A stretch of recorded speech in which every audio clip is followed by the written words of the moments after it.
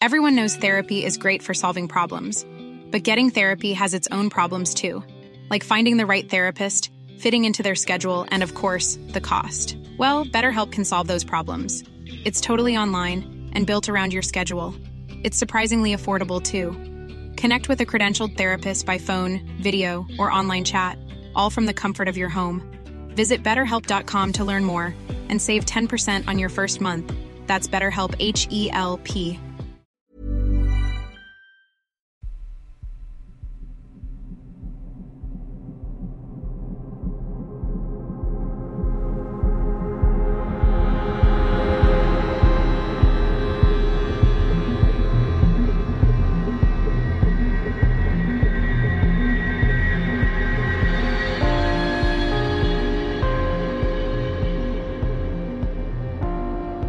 Hello and welcome to mini episode 259 of Real Life Ghost Stories, and I have a collection of stories for you today that were emailed in by Christine on January the 21st, 2023. However, Christine put a call out on Facebook and gathered a load of stories from first responders and put them all into a compilation and sent them over to me. So thank you so much to Christine and everybody who submitted stories for this little compilation episode. I'm so grateful, and people love first responder stories, so let's get into it. First responders love to share stories. We unwind by talking and sharing the absurd things we experience and mocking the darkness we deal with regularly. Dark humour becomes a survival skill and a coping mechanism. But some nights we aren't sharing our funny and ludicrous stories. Sometimes we talk about the things that we couldn't explain. Almost every first responder has heard either a ghost story from a co-worker or experienced something themselves. Does repeated exposure to death and crisis make someone more open to the supernatural, or is it simply a matter of statistics? After all, if you keep crossing paths with death, doesn't that increase the odds of seeing something you were never meant to see? I once had a supervisor who had a reputation for being a tough guy with a big heart. He told us a story that raised the hair on the back of my neck one day that I will never forget. In 1981, he was an EMT for a volunteer fire department in a New Hampshire farming community. In this town lived an elderly brother and sister, along with an elderly cousin on a sprawling farm. They were very well liked by the townsfolk, and they would offer a plot of their farmland to anyone for the asking, with one simple rule. No matter what they grew, they had to donate 1/3 of their yield to area food banks. This was just one of the reasons they were so beloved. As they got older, Mary, the sister, became frail with osteoporosis and was admitted to a nursing home. John, her brother, was left to look after the farm. One day, the cousin who lived nearby was unable to reach John by phone and became concerned. He went to the farm and entered the house. He discovered John in an upstairs bedroom, unconscious from suffering a stroke. He immediately called 911.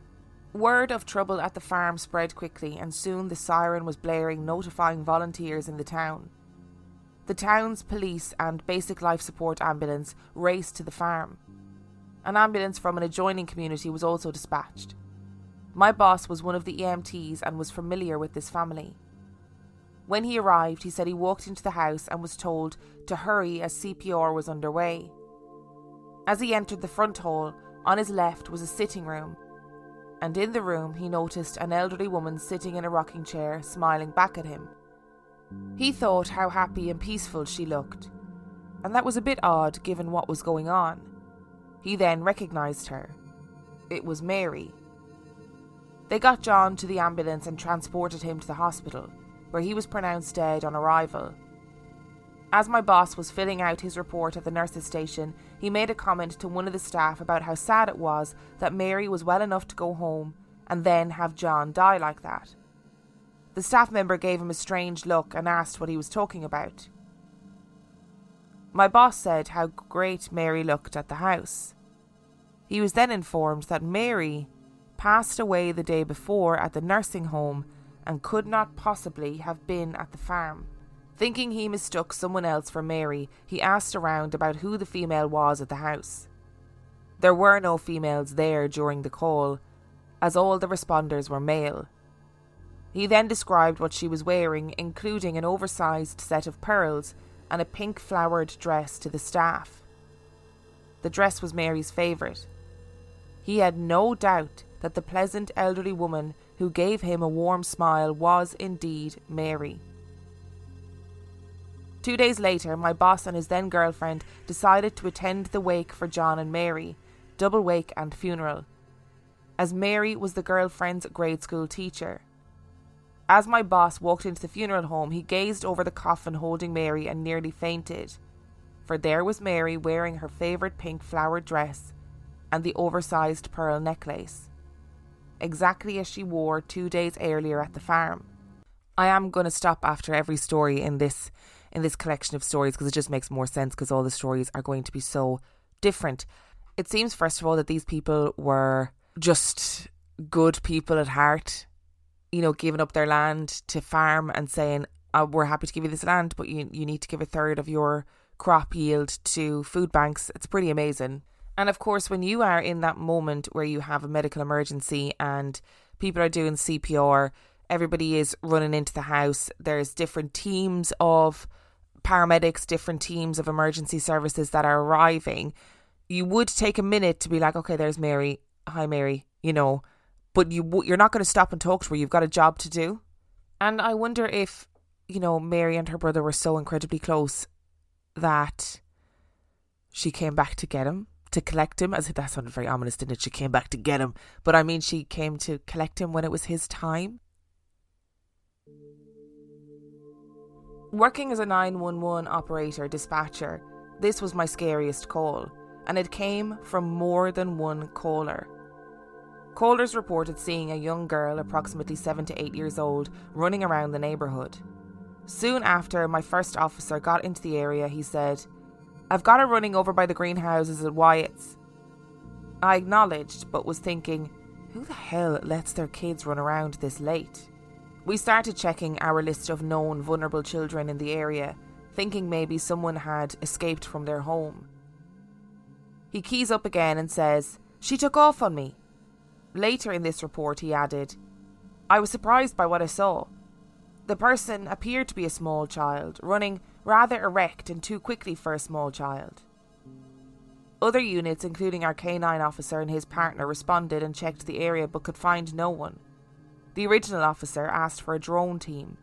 They checked outbuildings, backyards, pools and found nothing. They finally had to call everyone off. My officer was dumbfounded. He goes back to his camera and sees nothing. He came back to dispatch and says, "I swear to God, I saw her, I swear it." I'm totally freaked out and I tell him, "Yeah, I believe you did. 2 other callers saw her too." So you might think that's the end of the story, but oh no, it is not, because the incident was caught on multiple people's doorbell camera footage. The link to be able to watch those videos is in the description of this episode, and I'm also going to post a still image of what was captured on those doorbell cameras on Instagram, on Facebook and on Patreon. Now, listen, this video shows something, and perspective wise, it is definitely not like an insect or some sort of camera blur. It is a something that is running down the street. Kind of looks to me like a creature, like a cryptid, like some sort of grey alien vibes. Whatever it is, I believe that officer, when they were like, "No, I definitely saw something. I saw her. Like it was the size of a child, but it was running too upright and stiff." That was something, and that something does not look human. I feel for that responding officer. They must have been like, "Oh, thank God somebody else saw it," because you'd feel like you were going mad if you thought, "No, I definitely saw something, but it's not on my camera and I don't know why it wouldn't be." Whatever that thing is, it's when I post the video on Instagram or the picture on Instagram and the other stuff on Facebook, whatever, let me know what you think it is. Now, just to say, the original link that the storyteller gave didn't work in my region, so I couldn't access it, but I found a video on YouTube of a load of newsreaders, I think, discussing the same videos. So you have to kind of skip forward a bit to get to the actual video because there's a lot of talking in between, but they do show a full screen version of the videos that were taken of whatever this entity is. Hey, I'm Ryan Reynolds. At Mint Mobile, we like to do the opposite of what Big Wireless does. They charge you a lot, we charge you a little. So naturally, when they announced they'd be raising their prices due to inflation, we decided to deflate our prices due to not hating you. That's right. We're cutting the price of Mint Unlimited from $30 a month to just $15 a month. Give it a try at mintmobile.com/switch. $45 up front for 3 months plus taxes and fees. Promo rate for new customers for limited time. Unlimited more than 40 gigabytes per month. Slows full terms at mintmobile.com.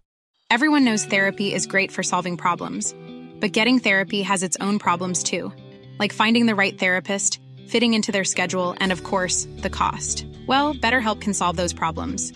It's totally online and built around your schedule. It's surprisingly affordable too.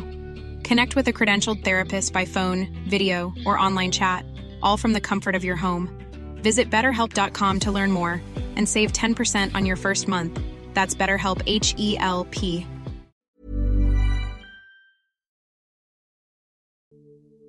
I was a patrol deputy in a small Texas panhandle town in the 1990s. One winter night, after a good solid snowfall, I was down the alley behind the business district checking for open doors when I saw a woman at the far end of the alley, about a block away, standing in the middle of that alley looking in my direction. She was a white female with long dark hair, wearing a long black evening dress, but no coat, gloves or anything like that.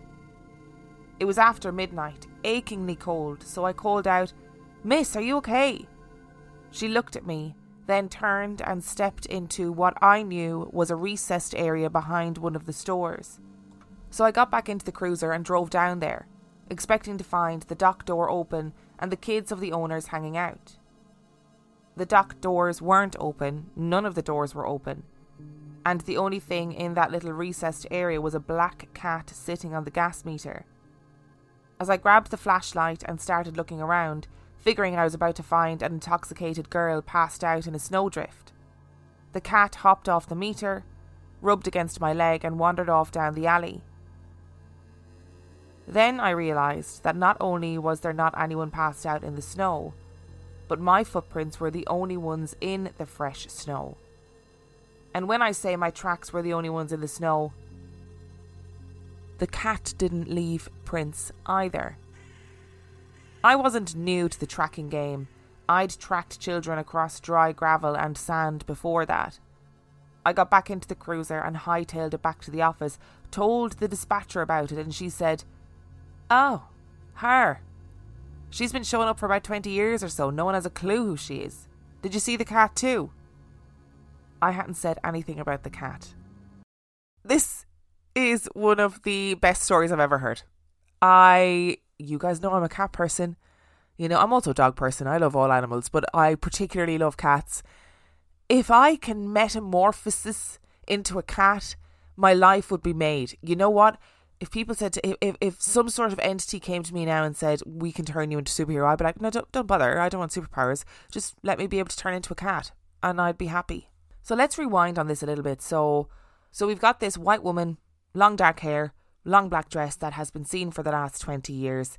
She disappears into this dead end in an alleyway, and then there's a cat in her place. She leaves no tracks, the cat leaves no tracks. Like, is this some sort of witch's familiar type of vibe? Or was this cat just so loyal to their owner in life that she remains with them at death? But the implication is surely the implication is that the woman and the cat are somehow one. That the woman turns into the cat and the cat turns into the woman. I would just like to say that I did not know that that was a ghost option. And if whatever controls the afterlife is listening, I would like that as my ghost option, please. Again, another story though, where somebody must feel incredibly validated to come home and be like, or to come back to the office or the dispatch and be like, something really weird just happened to me. And of course, he wouldn't mention the cat because he'd be like, can I really say professionally that I feel like this woman turned into a cat, or there was a cat there? Can I really say that? And then to hear, oh, you saw the woman. Did you see the cat too? You must be like, I mean, terrifying, but also, thank goodness. As a deputy sheriff, I was working in a rural town approximately 20 minutes from the main city in my county. At about 1:30 a.m, I was dispatched to a traffic accident in a canal. I arrived on scene to find an overturned vehicle in an empty canal. Other units arrived soon after. No driver or passengers in sight. At first we figured the driver left the scene after the accident. But after getting a closer look, the canal floor was muddy and there were no foot impressions leaving the vehicle. We lit up the canal and split up, each taking a side, and started walking down the canal to see if anyone had been ejected. We were about to give up when I stopped and looked over to the officer on the opposite side of the canal. I asked if maybe the body was under the car. My flashlight was angled down into the canal and caught the bottom of 2 shoe soles with the body of a man covered in mud. I wouldn't have seen him if it weren't for his clean shoes. Being a sheriff coroner, after the initial investigation was complete, I set out to notify his next of kin. I found an old address for the man at about 3:30 a.m, and I found a cluster of trailers at the address. None of the trailers had address numbers. I walked around looking for address numbers or maybe a car that I could run to get an idea of what trailer he may have lived in. I found a car with paper plates next to the trailer. I went to the side and attempted to run the vehicle identification number when I heard, "I've been waiting for you." Startled, I turned around and shined my light onto the torch. An elderly Hispanic woman was sitting in a rocking chair in the total darkness of the porch. "I'm sorry, I'm looking for," I started to say. She replied without emotion, "I know. My son died about 2 hours ago." I confirmed her son's name and asked if there was anyone with him. She said, "No, he was alone.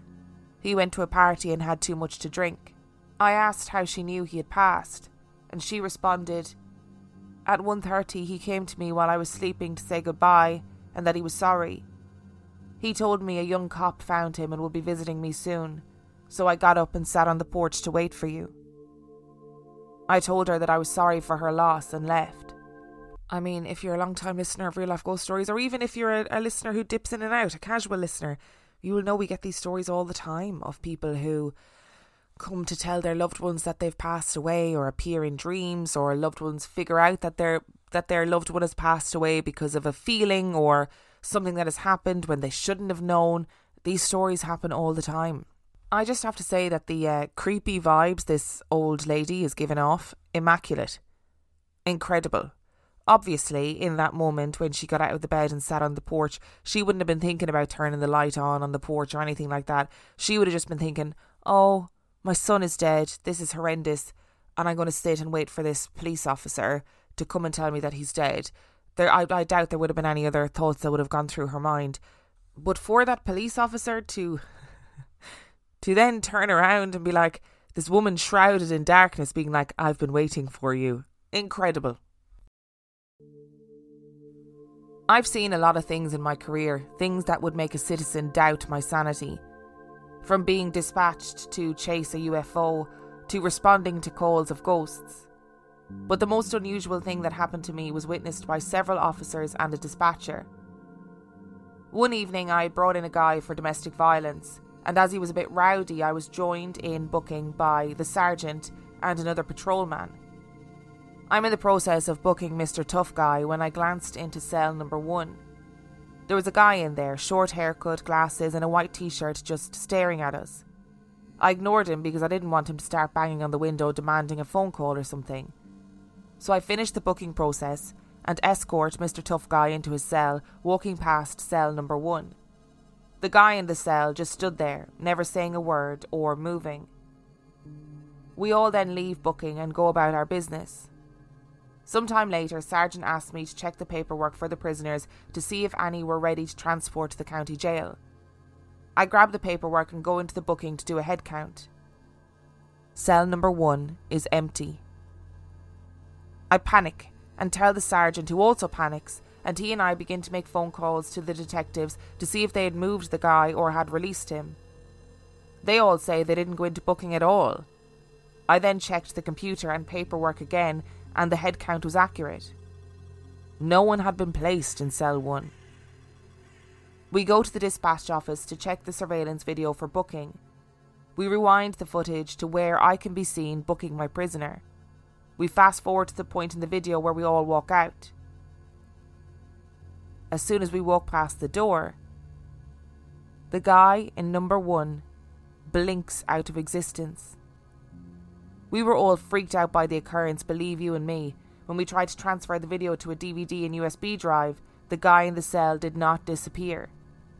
We still hear and see stuff every now and then, and prisoners in the detox tank can be seen talking to someone in the direction of cell number 1, even though it appears empty. To this day, I am wary of going into the booking alone. I always think these stories of things that happen in a workplace where somebody's seemingly going about their day-to-day business completely normally, like in this instance, booking somebody in, and then you catch a glimpse of somebody out the corner of your eye, or you see something and you're like, oh, okay, I'll deal with that later. That person is, as far as you're concerned, a full-bodied person, you know? There is no part of you that in that moment thinks that person is a ghost. Or isn't it weird that I've just seen that man? You think that is part of your day-to-day routine, and then afterwards it's like that man that was in there wasn't really in there, and he wasn't only witnessed by you, he was witnessed by other people too. And he was caught on camera, for fuck's sake. I think also police stations and like cells and stuff, I mean, that just shows how naive I am. But they are probably, like we've talked about before with other places, very emotionally charged places. People go in there when they've done something wrong, or in their mind they've done nothing wrong, or they are just after having some sort of violent outburst, or they're intoxicated. There's lots of reasons why somebody might end up there, but there's also a lot of emotion that goes on in a building like that. So maybe that's part of the reason why things might linger and hang around. One of the most unusual and discomforting aspects of working third shift, the night shift from 10 p.m. to 6 a.m, is the ghost that lives in our dispatch centre. Not every dispatcher has seen it, but enough of us catch glimpses of it on a regular basis that it has become almost an accepted and expected thing. On the old closed-circuit camera system, it appeared as a misty dark shadow the height of an average adult male, and would appear at the bottom of the staircase, cross the basement lobby, and dart down a darkened hallway. In person, it appears like a dark blur and is largely seen only out of the corner of your eye, yet follows the same route. No one has taken the time to document exactly what time and which days the shape is seen, but it always seems to happen more frequently when there is a new trainee working or when we talk about it. The new digital camera system no longer shows the dark mist, but instead tends to flicker or show distortion around the same time the shadow would have been seen on the screen in the past. I wonder if whatever it is that's haunting the dispatch centre is, you know, something that feeds off energy and new energy. And you know when you start a new job and you're full of vigour and you're like, yeah, I'm going to do this and I'm going to be the best at this job ever, but you're also a bundle of nervous energy all the time. Like maybe whatever this is feeds off that energy, and when you talk about it, you give it more energy, kind of like a, what do you call those things? Like a tulpa. The fact that you can see it on the screen, on the old closed circuit camera system, and the new digital camera system obviously shows like a blur or a flicker or a distortion, is very The Grudge vibes. And I'm not sure if I'm down with that. I was dispatched to a welfare check a little before 3 a.m. to a property we had had lots of complaints on recently. The house had been abandoned for a number of years, but some relatives of the deceased owner had moved in, and they weren't there to fix the place up. If anything, it was getting worse. The property was full of junk cars and tarped piles of trash. When the house had been sitting empty, it was one of my regular spots to check because even though it was out in the county and in a very rural area, local kids had started going there to drink and graffiti the place. There were lots of satanic symbols spray painted on the walls, and I'd found candle circles and such there before these new people moved in. The dispatcher told me a mother was concerned about her daughter and that she had started dating a new guy who was pretty creepy and into cult stuff. She'd gotten a phone call from her daughter who'd been crying and babbling about how someone was going to kill her. Luckily, the mother had the address her daughter had given her a few days previously. When I arrived at the property, everything was dark. I got out my flashlight and checked inside, listening hard for any signs someone was in trouble or a fight might have been going on. It was absolutely silent. No one came to the door when I pounded. There was no sound from inside the house. All of the windows were covered with dark blankets, so I couldn't see in anywhere. The outside had new graffiti though. There were more pentagrams and some horned figures painted in red on the front and sides of the house. Weird shit. I unsnapped my holster because the whole situation was making me feel jumpy. I circled the house and the property, shining my light to find a path and check for any movement. As I came back around to the front of the property, I thought I saw something moving near the junk school bus the new people had parked in the weeds. The thing was badly painted black and had trash bags up over most of the windows. I headed over that way feeling prickly about it. Then I heard some scuffling inside, so I announced myself. "Sheriff's Department. Can you step out so we can speak with you?" I was the only one there and my backup was nowhere close, but I wasn't going to let them know that. The scuffling stopped and then started again. I walked closer to the bus, repeating myself more loudly. Shining my flashlight at the bus, I walked up towards the doors and noticed that they looked like they were duct taped shut. I put my flashlight up against the glass trying to get a good look inside, and a huge hairy black head rushed at me, banging curved horns against the glass. The goat inside the bus screamed. I screamed and I damn near shot the thing. I backed away fast, got back to my squad car and left. Luckily the mom called back and said she had made contact with her daughter elsewhere because she was on her own with the devil goat. Goats are famously tricky creatures. They love a scrap. They're very scrappy. You know, they don't take no shit from anybody, and we've all seen The Witch. Philip loves to live deliciously, and don't we all love to live deliciously? It definitely was a devil goat. But how, uncool are those people who had a goat duct taped into a school bus? And just to reiterate to people out there, the Church of Satan, as I understand it, is actually pretty chill. It's a lot about empathy and logic and stewardship. So all of these sort of satanic symbols that you see spray painted here, there and everywhere, it's generally just Hollywoodized versions of what people think Satanism is, and it's more often than not it's just teenagers trying to be edgy and cool, being in a new place, drinking, whatever else they're doing, and spray painting pentagrams on shit. Although that being said, if I'm out in the middle of the country and it's like a big old crumbling house and there is pentagrams and horned entities spray painted all over the walls and a big black goat, you best be sure I'm getting out of there pretty quickly. One of the creepiest things I experienced as an EMT was when we responded to a possible DAS at the home of an elderly lady. I didn't know her well, but I knew of her since we live in a small town. Her next door neighbour had noticed she had missed taking out her trash can and that her newspapers hadn't been picked up for a few days. When she went over to check on her, she could see her slippers on the kitchen floor and a little bit of her leg. She called 911 and PD arrived on the scene just before we did. The concerned neighbour told us where the lady hid her spare key, and so we located it and went in.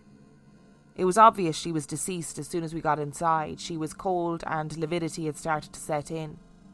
We were standing around waiting for the coroner to arrive when we heard something upstairs. It sounded like soft footsteps walking around. The officer glanced at my partner and I, and then he headed to the staircase to see who else could be in the house. We all knew the lady lived alone, but she hadn't cleared the house yet. My partner and I stayed in the kitchen with the body, listening to the sort of shuffling steps upstairs and then the heavier thuds of the officer's boots as he walked from room to room. He came back down, looking a little pale, but announced there was no one else in the house or upstairs. We all stood, quiet and uneasy as we waited for the coroner. When he walked in, the shuffling footsteps started back up again.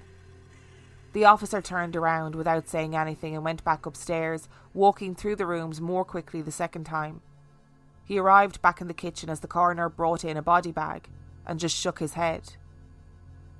"Her bedroom's right above us," was all he said. We helped load her up, and a single ping came from the piano in the living room as we did so. None of us went back in to investigate. I've heard other stories from other scenes that are so similar. It makes me think that maybe some people just don't know they're dead yet. I have to say, I agree with that last sentence. What a sentence to finish on. Maybe some people just don't know that they're gone. And maybe her spirit, her soul, whatever it is that you want to call it, maybe that just took one last wander around the house before it was time for her to go. I mean, it's not particularly pleasant for all of the emergency technicians who are there to, sort out the body and bring the body away, etc., to be listening to her doing her last shuffle around the house and her last play on the piano. But maybe she just needed one more lap before she could leave this plane. What an episode. Thank you so much to Christine for sending in those stories, and thank you so much to everyone who contributed. They didn't give their names, but just to say a massive thank you to everybody for contributing. I actually considered saving these stories up for a main episode, but I thought, you know what, these are listener stories. They're great listener stories, so they need to be included in a listener episode. Thank you so much again for taking the time to send them in, and thank you so much for listening. If you would like to submit your story, you can do so by emailing it to reallifeghoststoriespodcast@gmail.com. You can also check out the website reallifeghoststoriespodcast.com, and if you are desperate for some extra content, you can sign up to Patreon. That is patreon.com/reallifeghoststories, where for $5 a month or $2 a month, you get access to heaps of extra content, as well as every single main and mini episode completely ad-free. And on that note, I shall see you next time. Hey, it's Paige DeSorbo from Giggly Squad. High quality fashion without the price tag. Say hello to Quince. I'm snagging high-end essentials like cozy cashmere sweaters, sleek leather jackets, fine jewelry, and so much more. With Quince being 50 to 80% less than similar brands.